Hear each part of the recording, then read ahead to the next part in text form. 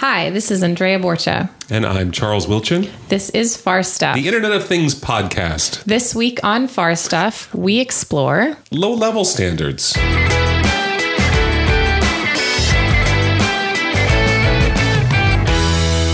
This is probably going to be one of many episodes on standards. It's a exciting new realm we're getting into with the Internet of Things, but the only solid way for it to grow into anything is if we have some basic standards. It's the same way that the Internet became what it is today. There's a whole wide world of standards that are used on the Internet today that still are equally applicable to the Internet of Things. Sure. And I'd like to talk about those. I think that's a good idea. I know that the IETF, Internet Engineering Task Force? Yes, which strongly influenced the definition of the standards for the Internet as it is right now, has already started looking at this stuff and trying to define which standards. Their argument seems to be that a lot of the standards they've already defined for the Internet are perfectly relevant for this web of things. That's what they like to call it, rather than the Internet of Things. The web of things. They're such contrarians. They have to define it their own way. And I would agree with them. I mean, really, these are not unique in the sense that we already have a proven network that scales really well, that scales not only to, slabs of silicon sitting on our desks, but also things in our pocket. So I agree with them. And I support their efforts, though, to extend those in any way they can to make the Internet of Things work better. Absolutely.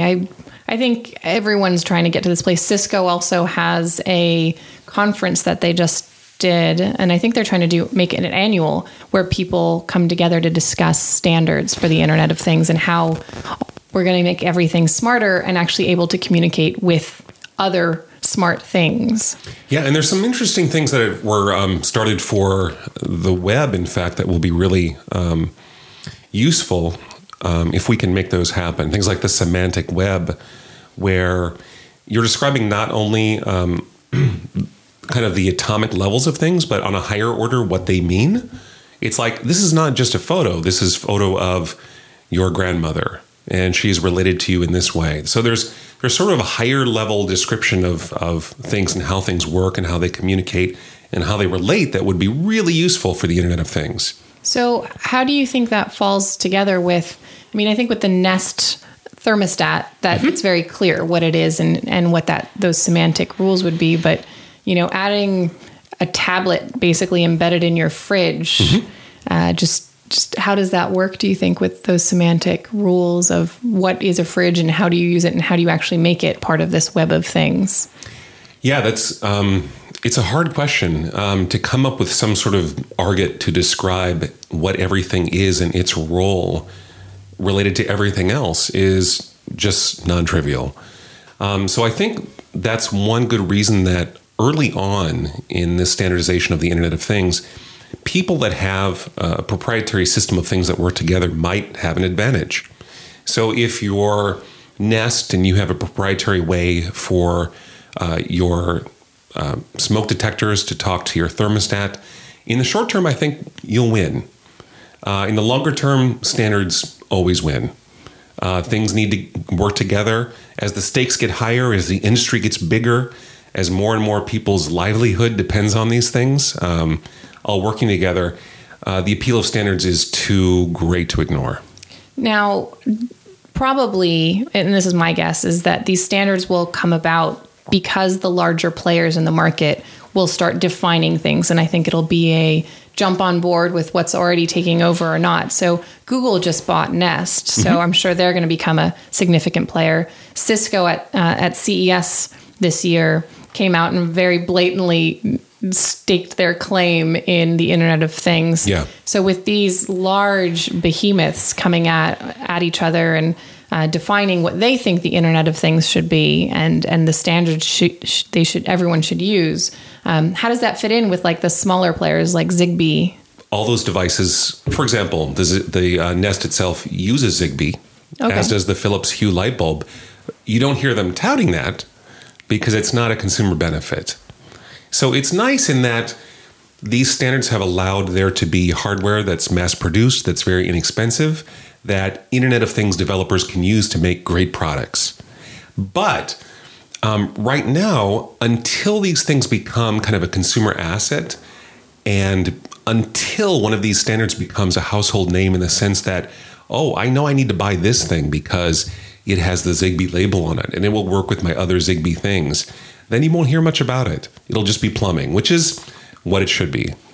Interesting. So I can see Google going down that route, right? It's Google powered, like Android, and Google tends to have a philosophy, from all I can tell, about trying to be much more open than, for example, Apple.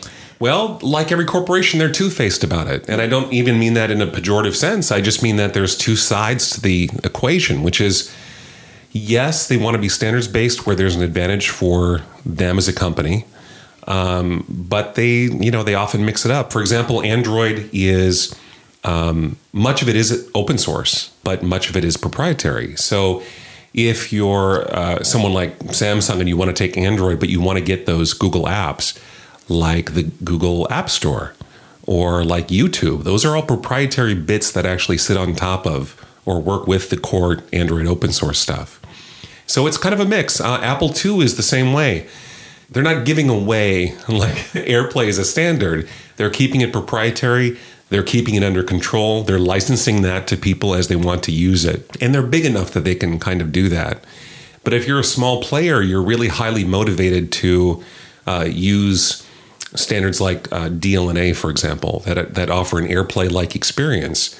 But then the problem is that how do you get consumers to recognize that as something that benefits them? It's tough.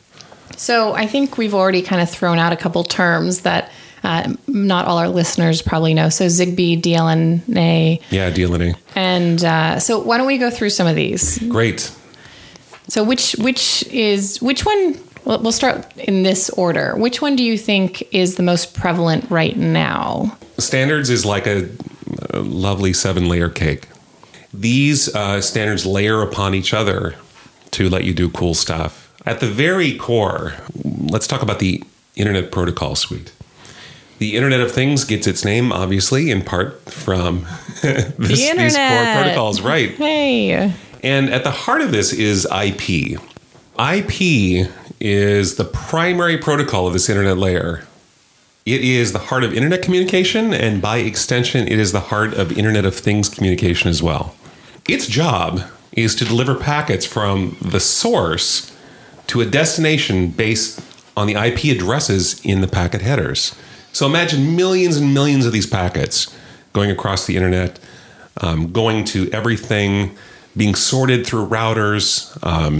So what's the value really of these envelopes? What do they carry in them? They carry data. The unit of data is called a packet. The packet is a stream of bytes, and it consists of a header and a body. The body is like the data inside the envelope, and the header is like the envelope and the address. So this is really relating back to the communication part of our definition of Internet of Things. You may remember that we've defined the Internet of Things as having three main areas. One, it needs to compute. Two, it needs to connect. And three, it needs to communicate. Mm-hmm. And it seems like the standards really is to make sure that communication happens effectively, because you can get something that connects to the world around it, computes the value of what's going on around it or what's relevant, and then having it actually be able to communicate out is the tricky part where you need the standards. Absolutely. Yeah, and IP is really the atomic level of communication for that.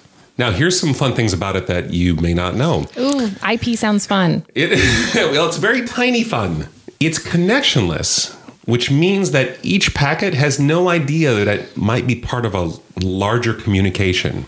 Is that because of the body that sent it out is separating it out? Well, the fun thing is that it's used in combination with other standards that can both use this IP thing in different ways. So here's a couple aspects of it. IP packet delivery is done at a quote-unquote best effort level. It is inherently unreliable. Well, that doesn't sound like a good start. There's no guarantee that the packets may be delivered at all. There's no guarantee that they are valid. They may be corrupted. They may be duplicates. They may come out of order. There's something on top of that called TCP. Okay, what's that? Have you heard of TCP/IP? Yes. Yes, you have. I've seen that somewhere at some point. Those two things work together. Sounds like a great drug, doesn't it? TCP/IP. It's probably, it'll probably be used as the name of something in the future. Yay for nerds creating drugs. Yeah. TCP is layered on top of IP to provide accurate delivery of information. It's Sounds another important. it's super important. It's another one of the core protocols. It's so common that you've seen it in print. Often the entire suite of protocols is called that. So it delivers reliable, ordered, and error-checked delivery of information. And these are all still just the standards that come with the internet as it is right now. Yes. Let alone the fact that we're now plugging a thermostat into it and communicating, trying to get to your iPhone to make sense of it. Yeah, this is at the atomic level. Wow. This is everything kind of does this stuff. Everything uses IP. Not everything uses TCP though. So there's this other thing called UDP. You could also call it UDP/IP. Of course. So this is like if you want to get something somewhere fast, you would use UDP/IP because TCP, although it's optimized for accurate delivery, it's not necessarily guaranteed to have timely delivery. So if you've ever loaded a web page or something and it's just taken longer than usual to come through, it's because stuff is working behind the scenes to make sure that it gets to you whole, complete. So they're prioritizing a good experience over a timely experience. That's right. So TCP, for example, will make sure that the packets actually got there. IP will do its best effort delivery. TCP will check to make sure the stuff got there. If not, it will resend. And this is why we then needed to create UDP/IP. Yes, UDP/IP is optimized for low overhead operation for as little latency as possible. But error checking, delivery validation, out the window. I like to call this spray and pray. Spray and pray. You're literally spraying a stream of packets out the window and you're praying that it gets there.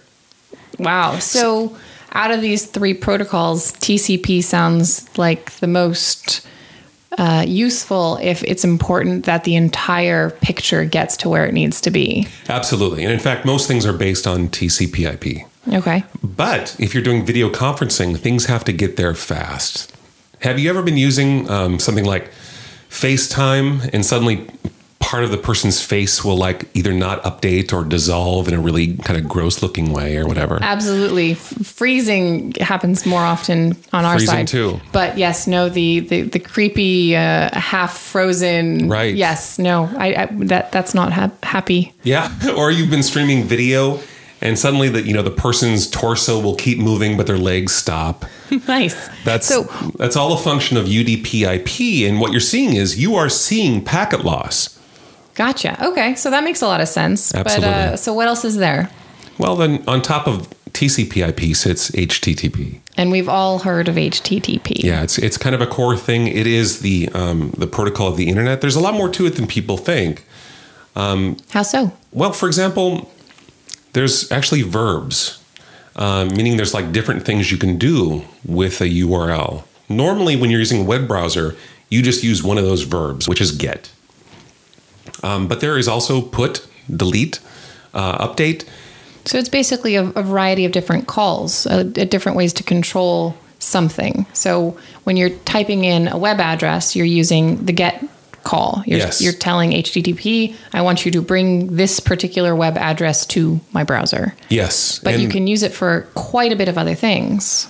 There's an important standard called REST. And the standards that I've talked about so far are all de jure standards. Well, they seem like the foundational standards for the internet itself, which cannot be excluded from the Internet of Things. Yes, absolutely. And HTTP is definitely part of that. And now I feel like we're moving more into how do we connect things themselves so they can communicate to each other on or using this highway of the internet through the initial set of protocols. Yeah, these are more like the cars on the highway. Yeah, okay. We'll talk about the highway too. So we have HTTP. Sure. Normally we use that for web pages is how we as people use it. But it's also kind of behind the scenes a way that applications use services. So applications like, how would my toaster use it, for example? Your toaster would detect that it's on fire. Okay. It's a very valuable aspect of my toaster. Yes. Future toasters will detect that they're on fire and they will tell you or tell something. I was probably going to go more with my bagel is perfectly cooked, but telling me it's on fire is also very, very useful. No, cooked and done is also a good way to go. Charles just had to go down the worst case scenario reason that my toaster has to be smart, but it's okay. Yeah, I mean, there's lots of reasons a toaster has to be smart. Okay, so tell me, toaster, how is my toaster going to tell me it's on fire? The reason that these standards come into play there is that they're going to be talking to services, and things like IP and things like TCP are happening at a very, very low level. On a slightly higher level, you have HTTP, and then on top of that, there's a very popular way for anything to talk to a web service called REST, which layers on top of HTTP. And REST is where these other parts of this core internet protocol suite are de jure standards created by standards committees. They're formal, they're recognized. REST is a de facto standard. It was just kind of created by people by leveraging HTTP for communication and using a standard called JSON to package up data and messages. Well, REST, some of our listeners may have heard of REST API. Exactly. And so it almost feels like REST needed to be created because the innovators were trying to make things more sophisticated, trying to send just the information they wanted, the way they wanted it, and that the protocols established by the industry just didn't give them the flexibility to be as innovative as they wanted to be. Yeah, the other way that people used to talk to services are through really heavyweight protocols that would take a long time to learn. They were really hard to use. Software to support them came along very late. And REST is just very simple. So, for example, if you want to get information about a user, it might be as simple as calling like domain.com/user/their ID and doing a get on that to get back all the information about that user. And then if for some reason the user leaves the system, it might be as easy as sending the delete verb to that same URI. I feel like REST is a really good example of how the culture of innovation, the technocracy that other people have called it, shows that the most innovative people are going to push the standards and create anything that needs to be created to make their visions a reality. And REST just seems to be one of those things that came from it. And with the Internet of Things, although there are governing bodies that we've mentioned thus far, probably a lot of the standards are going to come from the innovators themselves that are creating things because they want to push the limits of what's existing and they want to be able to send the information that's relevant in a timely way and make it easy. I mean, if things take forever for you to send one little bit of data to somebody else, then you've just wasted a whole lot of coding time that you could be using on creating the next nest. Yeah, absolutely. REST is very simple. So if your toaster wants to talk to a service, for example, you could call the REST-based API for Twitter and it could tweet help. I don't know what. Maybe Twitter is the wrong thing to send a help message to. Well, we already have a house that tweets, right? We have a house that tweets, and that's exactly what the owner of that house is doing. He's calling the Twitter API through their REST-based API. All these devices will do something similar. And you see this REST API coming up a lot in the wearable market. So all of these watches and clips and headbands and shirts and everything that's being created in this market, they all now feel this pressure to have some sort of open API that uses the REST protocol to allow you access to their data. It seems to be that at least has become a really strong standard. Yeah. It's important to provide an API because without an API, it's a signal that you don't play well with others. Ooh, that's not good. That's bad. Yeah, I think that's been one really impressive thing with the innovators, especially in the digital age, is that open source just, I think, blew the minds of every traditional person out there that couldn't understand how you'd want to create something in a collective. And but we've shown so much amazing progress with getting people to collaborate effectively and really collecting the smartest of the smart across a large population and putting it all together. So that's really the impressive thing. And I think REST is a really good example of that. Yeah, I mean, the standards conversation is ultimately not a conversation about standards, but it is a conversation about what you need to do to be relevant in the world today. So if you're going to create some sort of API and you're not using REST, if you kind of shun that, or if you, for example, create libraries that work with your product and they're not open source, that's a really strong signal that you're really not serious about participating in the Internet of Things. Yeah, that's really interesting. So what else are the major players in this particular world of standards for the Internet of Things? Coming up to REST, I think we cover the core Internet standards that you need to be aware of for the Internet of Things. But those are all kind of talking about the cars on the highway.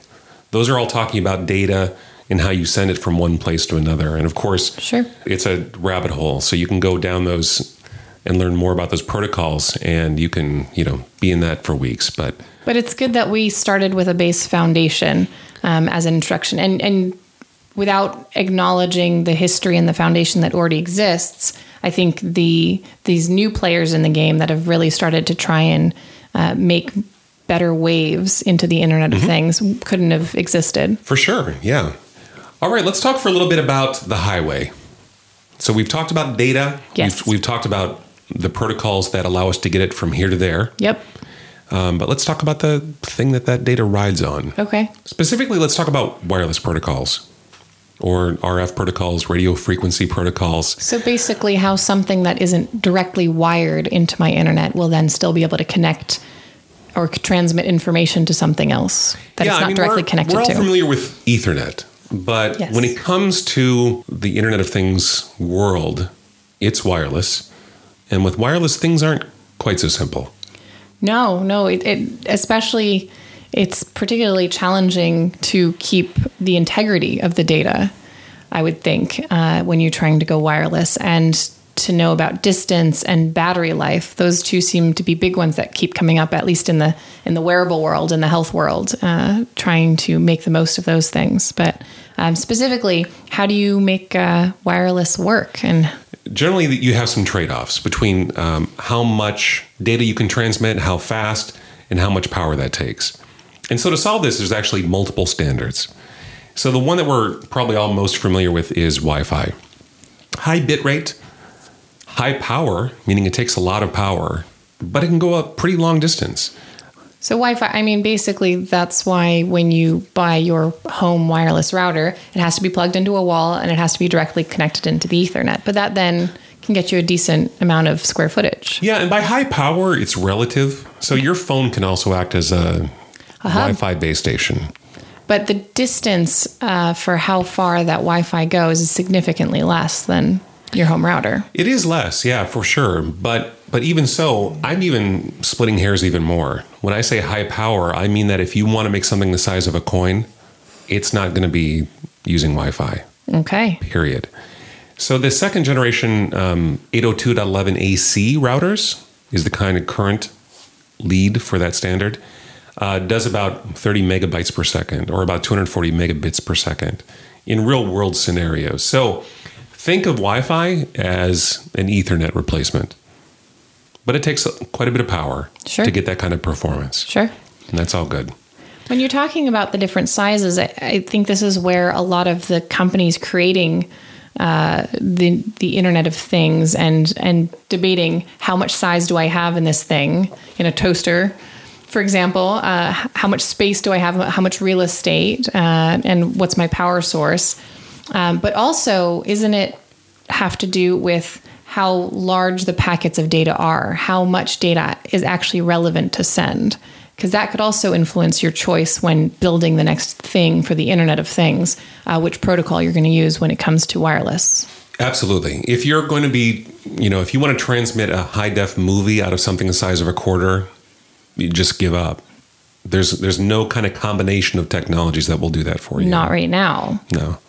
Yeah, in the future, everything's relative. I mean, if you talk about early Wi-Fi, today's Wi-Fi is 100 times faster easily. That's amazing. Yeah, a lot of progress has been made, but still, we need multiple standards to cover multiple scenarios. So Wi-Fi has its limitations, but it definitely has its benefits as well. What are my other options? Well, let's come back to the toaster example. Okay. So the toaster is plugged in. Right. It doesn't necessarily matter how much data it's transmitting. It's not transmitting a lot of data. Well, there's not a lot of at least my toaster. All I could think of is your food's done or it's not. I'm guessing would be the data. You're just transmitting little messages. Right. It's not taking scans of your bagel. No. And sending live video of the toasting process. I guess it could, but if it were, Wi-Fi would be great. And because it's plugged in, and because you have quite a bit of room relative to something the size of a quarter, right? Wi-Fi would be perfectly fine. So then Wi-Fi would be the relevant choice if I wanted to stream Hulu on my toaster. Yes. Okay. If you wanted to print a movie to successive slices of toast, ooh, that would be perfect. I love that. Let's make that. That's going to be our next Internet of Things. All right. Sounds good. Complementing Wi-Fi in most scenarios is Bluetooth. Bluetooth. So, that's the one that connects your phone to your car and your laptop keyboard to your laptop. And yeah, Bluetooth's been around for a little while now, hasn't it? It has, and we've all kind of suffered people coming into Starbucks wearing their Bluetooth headset and not listening to what the barista's trying to get. Yes, one of those ones where you see people walking down the street and you have to double take because you're not quite sure if they're talking to themselves because they're crazy or because they have the Bluetooth on. Yeah, or both. Or both. It's true. It's hard to tell. Okay, so back on topic. On topic. It's low bit rate, short distance. So those things both sound terrible, obviously, but low power. Ooh. That's the key.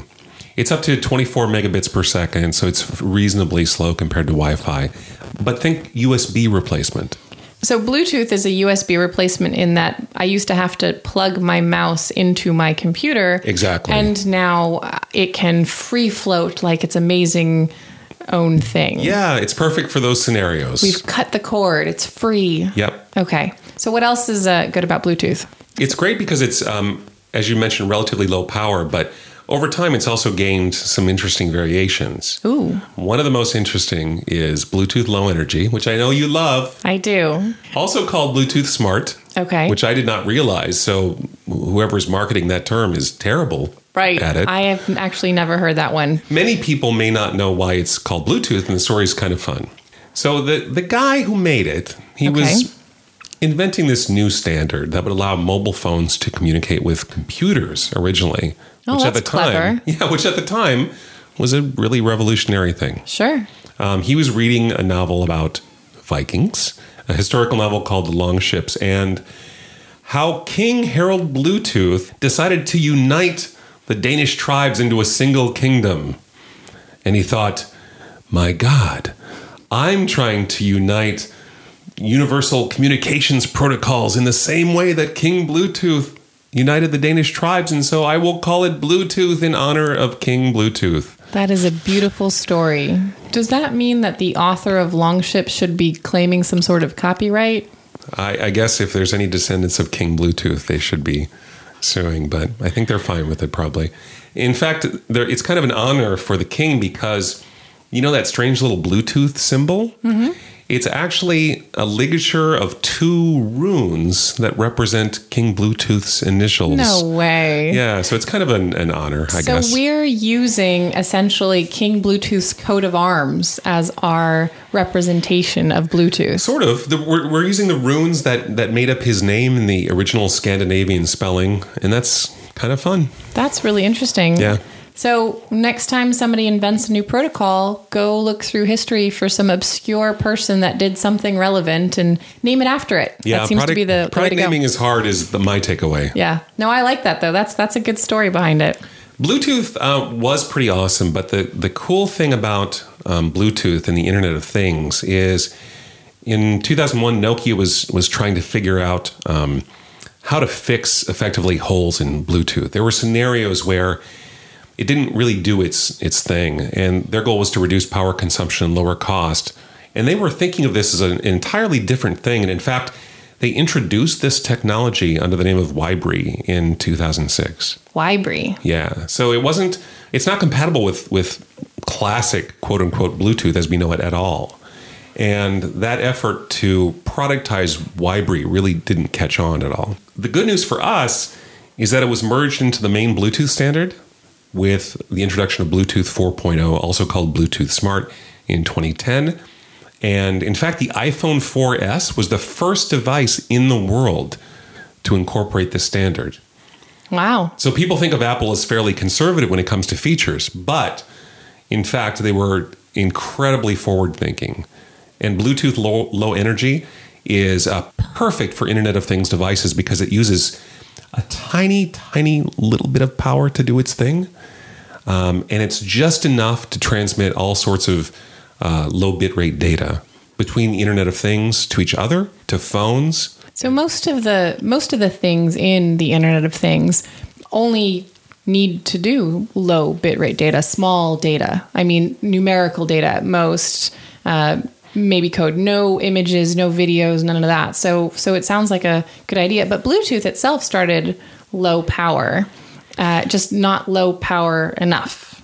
Not low power enough. The amount of energy that you have as part of your mobile phone is hundreds of times what some tiny devices have. So, for example, if you have a key fob that has one of the little coin-sized beacons on it, that has a battery that you don't want to change very often, like once a year. If you have a lock on a door, that has a battery that you don't want to touch more than once a year.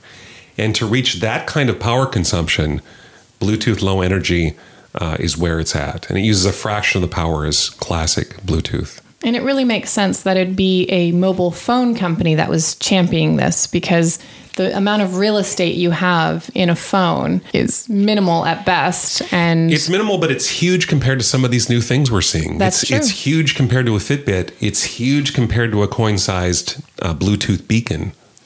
That's very true. That's very true. It seems the only way to make unobtrusive things around your house able to communicate effectively to the other things is BLE probably is the main standard, especially if you have limited real estate. Yes, if the thing isn't plugged in, if it's got to be small, if it doesn't need to transmit much data, Bluetooth LE becomes a really appealing solution for that. So probably the dog collar that tracks your dog, the tennis racket that tracks how well you're swinging the racket. All of those would be good examples of key places where it couldn't exist without BLE. The tennis racket is a perfect example of that. You know, you have your phone on you or near you. It can either sync up while you're playing or afterward. The That's Fitbit amazing. is another perfect example. You create a virtual coach right there on your tennis swing. Absolutely. You actually don't need to hire a coach anymore. Yeah, we'll see how that works. We'll see how quickly professional tennis players jettison their coaches in favor of smart rackets. Okay. For the dog collar, though, then we started getting into wide area network wireless standards. So why is the dog collar needing wide area network standards? Because when Fido is far, far away, when Fido has crossed to the other side of the tracks. Okay, so run away. If he's not anywhere near your phone, if he's not within, 20 feet, 50 feet of your phone, right, it's a problem. Right, definitely. Then this would not work as a solution. Yep. So that's when we start getting into wide area network standards.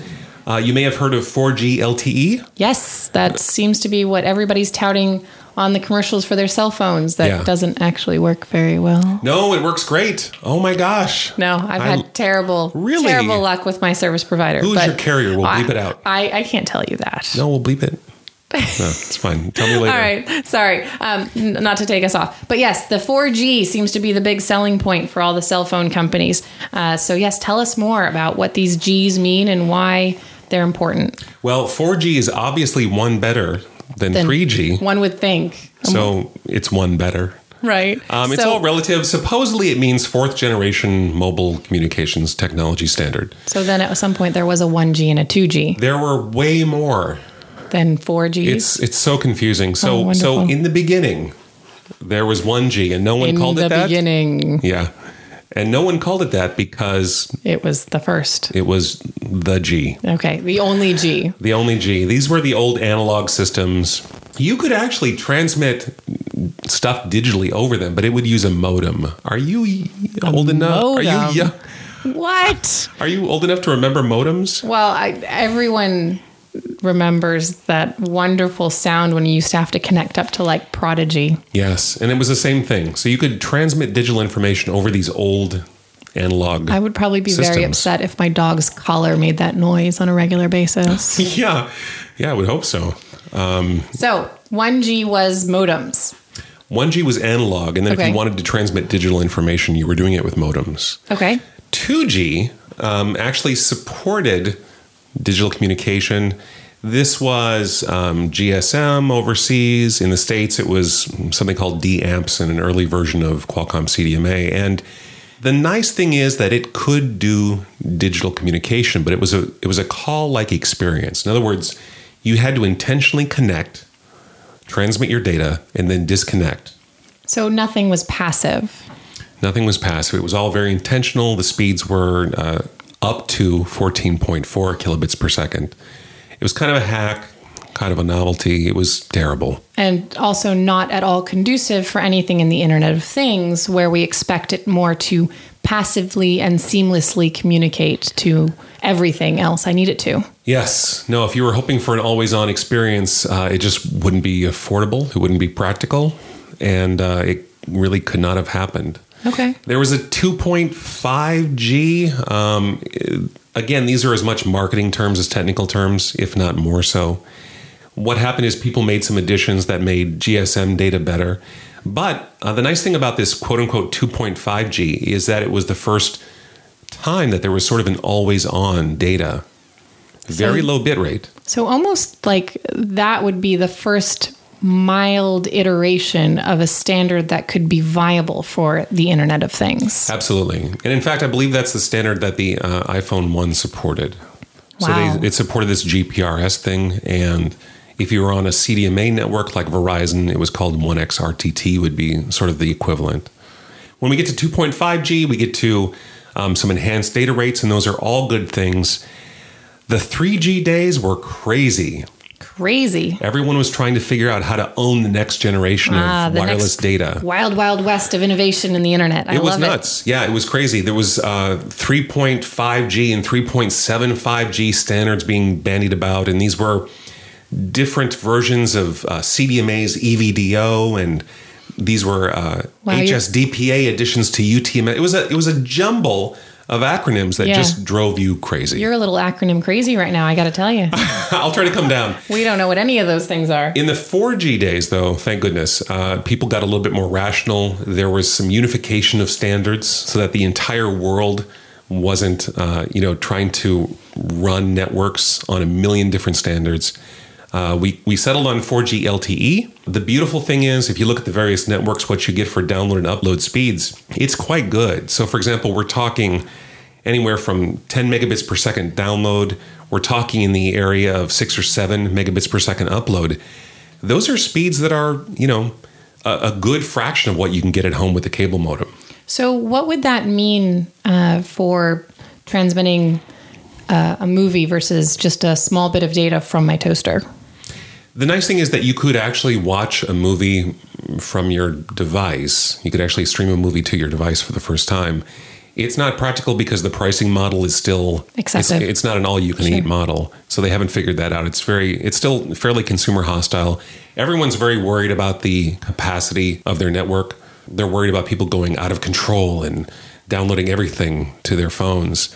So that's a very spoiled generation. It's true. We're super spoiled. For the Internet of Things, as you note, because they generally have to transmit very little data, the important thing about these new standards is the always-on aspect, and the fact that they're kind of spreading means that this reliable, very high bitrate access is becoming ubiquitous. Bringing it back to the dog collar, or probably more relevant, would be some sort of mobile heart monitor. Mm-hmm. At what point in this evolution of Gs, of different generations of wide area networks, when do you think that could have actually become more of a reality, where you could be out on a safari, on hiking, or out to lunch, and this thing would be constantly transmitting data back to your doctor? You know, in a lot of situations, it was practical as early as 2.5G. Wow! Because of the always-on experience. Actually, back in those days, for some applications, they were actually starting to do sensors that would live out in the field and that would talk to home base through these 2.5G networks. So those things have existed, but the ubiquity, part of the ubiquity is for the coverage to get more useful, to get more universal. In many parts of the country, you don't have 4G, you still have 3G. And so for the foreseeable future, you'll have 4G in densely populated areas, you'll have 3G out in the boonies, and that will be the case for probably a decade. Wow. Even as new generations of technologies come online. A lot of the cell phone carriers are talking about how they need to upgrade their networks to be able to access 4G. But what are the chances that by the time they figure out how to get everyone 4G, we've got a 5G? That will happen, and they'll just maintain these separate networks forever. Yeah. Even if 4G becomes ubiquitous and they eventually replace that 3G equipment out in the boonies with 4G equipment because the 3G equipment dies, you'll still need to maintain separate technologies. And so phones for the foreseeable future will actually have multiple support for multiple networks, as will some Internet of Things devices. Well, there are some discussions. I was hearing from a couple different Internet of Things manufacturers about cutting deals to use these older networks for their small bitrate data. So Absolutely. The 4G still sticks to your phone so you can watch your daily show on your cell phone while you're waiting in jury duty. But your heart monitor, could entirely function on the 2.5G as long as it's still or 3G or any network that they have that's not relevant for the actual cell phones to be on. Yes, that's a perfect point. The dog collar has no reason to be on 4G LTE. So this interesting little evolution, too, from 2.5 to 4G actually reminds me a bit of the evolution of the Internet of Things, that we're kind of in that wild, wild west phase. And we're willing to tolerate it for a little bit. But now that we're actually expecting these things to be much more ubiquitous in our lives, and that we'll actually start having smart things everywhere and 500 billion different bits of data coming through from 10,000 wired or wireless things in my home, are we eventually going to have to just dictate, this is our 4G version of a standard for the Internet of Things, and this is how things are going to be connected? I mean, it's a great point. All these things will have wireless, and they will, in many cases, have access to cellular networks, wide area networks. And right now, the pricing model is completely broken. I mean, if I want to add something else to my cellular plan, it's $10 to $20 before I even use any data, which is crazy. So we're going to have hundreds of these devices. The carriers need to come up with a plan that works for everything that you own. Well, now it seems that the burden's more on the manufacturer of the thing that gets added to our Internet of Things. Well, that's the way they need to do it to sell the device. Right. Because if I had to buy a device and I had to pay an extra $20 a month, it wouldn't happen. It wouldn't happen. And Verizon honestly doesn't deserve $20 a month for something that transmits a few bytes an hour. Right. It just doesn't work. The economics aren't there yet. So as every week, there's a new article about some major contract written with Verizon or AT&T or whatever that we're just going to borrow just a very small bit of their network so that we can connect whatever we want to connect to it. Well, the Amazon model is great. So WhisperNet is the Kindle model, and Amazon takes care of how that works. And presumably they're paying the underlying network provider a fee for that ubiquitous access. And it's the only way that I think the Kindle could have been moderately competitive. Yeah, absolutely. And in fact, they've switched carriers along the way. So I believe they started with Sprint. I don't think they're using Sprint anymore, but that's all hidden from the folks that are using it, which, thank goodness, if you're going to try to, entice someone who's been reading books their entire life and maybe isn't technology savvy into buying a Kindle, that just has to be magic. Well, I think that, though, is a rule for all the Internet of Things. There's so many things that need to be connected, that need to be smart. And I think the only way to do it is to make it stupidly simple for the general consumer. I think people don't actually want to know that this thing is connecting or how it works or what data it's transmitting. I mean, they want to know from a privacy and security perspective, but they don't really care how it happens. Yeah, amen. And so if you can just buy something off the shelf and it'll talk to your phone and it'll talk to whatever web portal you need it to and it'll analyze the data, then you are good and happy. Yeah.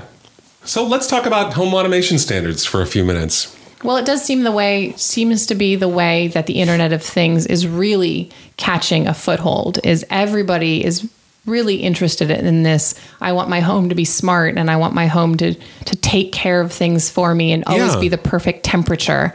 So it makes sense that that's the first place that they'd really start developing some standards. There's kind of been a co-evolution between these home automation wireless standards and everything else that's happening. Okay. And we'll talk about some of the interesting implications of that after I touch on these. But the top three are really, in my opinion, Zigbee, Z-Wave, and Insteon. I love the names. Yeah, they're nice. Like Zigbee supposedly refers to the wiggle waggle dance of honeybees after their return to the beehive.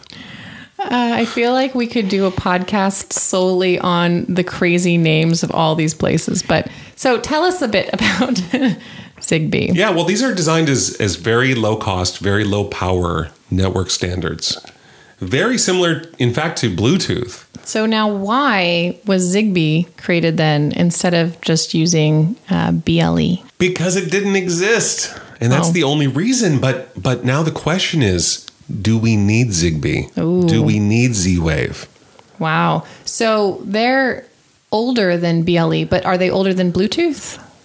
In many cases, they're, I think, kind of the same generation. A lot of people had the same kind of theory that devices were going to need to communicate wirelessly. Sure. We did talk about that in our very first podcast, that the idea was presented, over a decade ago. So this has definitely been on the minds of some very smart people for a very long time. Absolutely. And I guess the interesting thing about the home automation wireless standards is that they are mesh networking standards. So what does that mean? How is that different than direct connection that we've been talking about those so far? So with Bluetooth, if you're 50 feet away from the device that you want to communicate with, you're screwed. That's it. Just screwed. You're That's screwed. It. All right. Thank you. Okay. So how is Zigbee different? With a wireless mesh network, devices can actually piggyback on top of other devices. So for example, if your lamp wants to talk to some other device, but it's too far away, as long as there's an intermediate device in the middle that it can talk to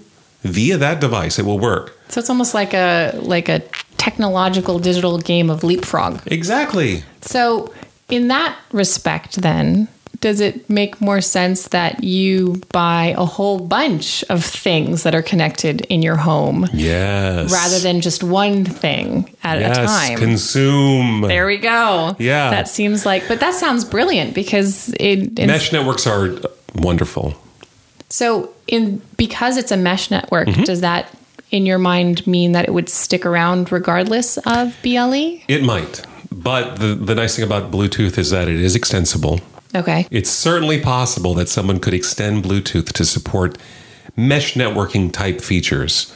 Cool. So what else is a benefit of Zigbee in this mesh wireless network? That's really the primary benefit to me. I mean, once you start splitting hairs and getting into the fine details of each, for example, some folks tout that their protocol is better for large corporate scenarios. Ooh. Some people claim that because of things like automatic configuration, they're better for home networks. But honestly, these are problems that are solvable with software. From my point of view, they're almost interchangeable. With Zigbee, it's based on an IEEE standard, which to me is a strength versus Z-Wave and wireless. Z-Wave is controlled by one company. Insteon is as well. You already mentioned that Zigbee is used in the Nest thermostat and the Philips Hue light bulb. So it makes sense that it kind of becomes more of an accepted standard. Z-Wave and Insteon being proprietary, one company driven, could be their downfall. Do you think? Well, and even Zigbee, I don't know that anyone loves Zigbee. Really? Yeah. Why is that? It's just yet another chipset to have on a device. It's yet another RF standard to support. So basically, when I'm building my smart thing, my Internet of thing, I'm going to have to make a choice when it comes to real estate. And if it comes with, I either put in a BLE chip or a Zigbee chip, I'd probably lean towards BLE, you think? I think you'd lead toward Bluetooth because it solves a bunch of problems. And the chips are so ubiquitous that they're extremely cheap. I mean, every phone in the world has Bluetooth. That kind of volume is not something that Zigbee can approach. Yeah, wow. So why are there even, like Insteon, why is that in the market at all? Where'd that come from? Insteon was originally a successor to X10. It was a standard for an early home automation standard that would allow devices to talk to other devices over the home power line network. Ooh, that sounds like the very first iteration of smart things. Yeah, and in fact, Insteon devices can still work with X10 devices. And so it was a natural path for people that had a really built up X10 network to migrate to something that also did wireless. So Insteon is kind of like that first experimental phase of the Internet of Things, where we don't quite have the technology yet to connect it wirelessly through a smart way. Let's build this thing, test some stuff out, take out our learnings. And so we're probably now on the, multiple generations later, but that Insteon step had to happen for us to at least get our feet wet in this new Internet of Things. Yeah, I mean, they pioneered, I think they pioneered a lot of stuff between X10 and Insteon in the sense that all the people that were really interested in the stuff, were using X10 to control lights, to connect things together. There wasn't so much compute capability. So, for example, in our definition, we talk about the Internet of Standards having a compute component, and that really wasn't a factor in these devices. So although these provide the data pathways, they don't really dictate what the devices are like or how they behave. Sure. And the standards on how to do that, there's a lot of interoperability challenges, even with things like Zigbee today, that are really unfortunate. They're preventing consumer adoption. That's really tough. Yeah, you can't guarantee that two, Zigbee devices will work together. Oh, well, that just doesn't even make sense as a standard. I feel like that would be one of the core definitions of the standard. At the very least, my stuff will talk to my stuff. If my stuff doesn't even talk to my stuff, sure, it's not really a standard. Well, it's hard because they're coming out with new kinds of devices. And so how does a device talk to another device that it doesn't really even know what it does, much less what should be controlled? Sure, or understands the data. So great that you've connected a phone line between two people, but they don't speak the same language. Exactly. Yeah, it's what we'll talk about in future standards conversations, some of these higher order, more evolved standards. How do you not just install that phone line so two people can talk? How do you create the translators so that they'll make sense to each other? Right. And I think that's kind of the core reason we felt it was important to create a standards episode at all. When you have the compute, connect, communicate as the three rules of the Internet of Things, standards help us talk to each other. I mean, you can't communicate if there's no common language, if there's no way to get that communication out. And that being a challenge within itself. That's right. Gets us into standards. Exactly. Standards are crucial to this industry flourishing. And so hopefully this overview of kind of the basic standards of the Internet of Things was helpful. We would love to hear from you guys, by the way. Thank you to all of our early listeners.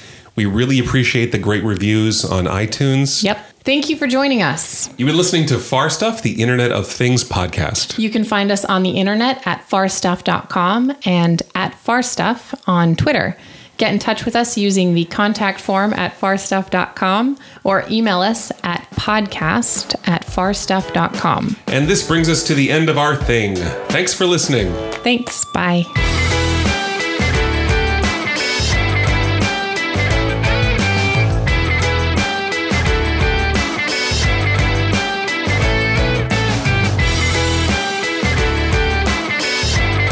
BLTE? Yeah, BLT. BTLE. The BLT standard is one of my favorite sandwich standards. It is.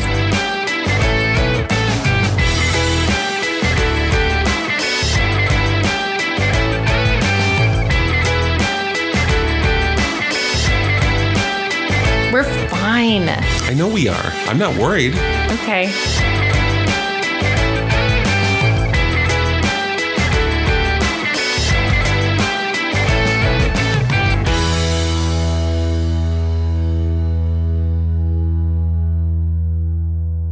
Dang it, I can't talk today.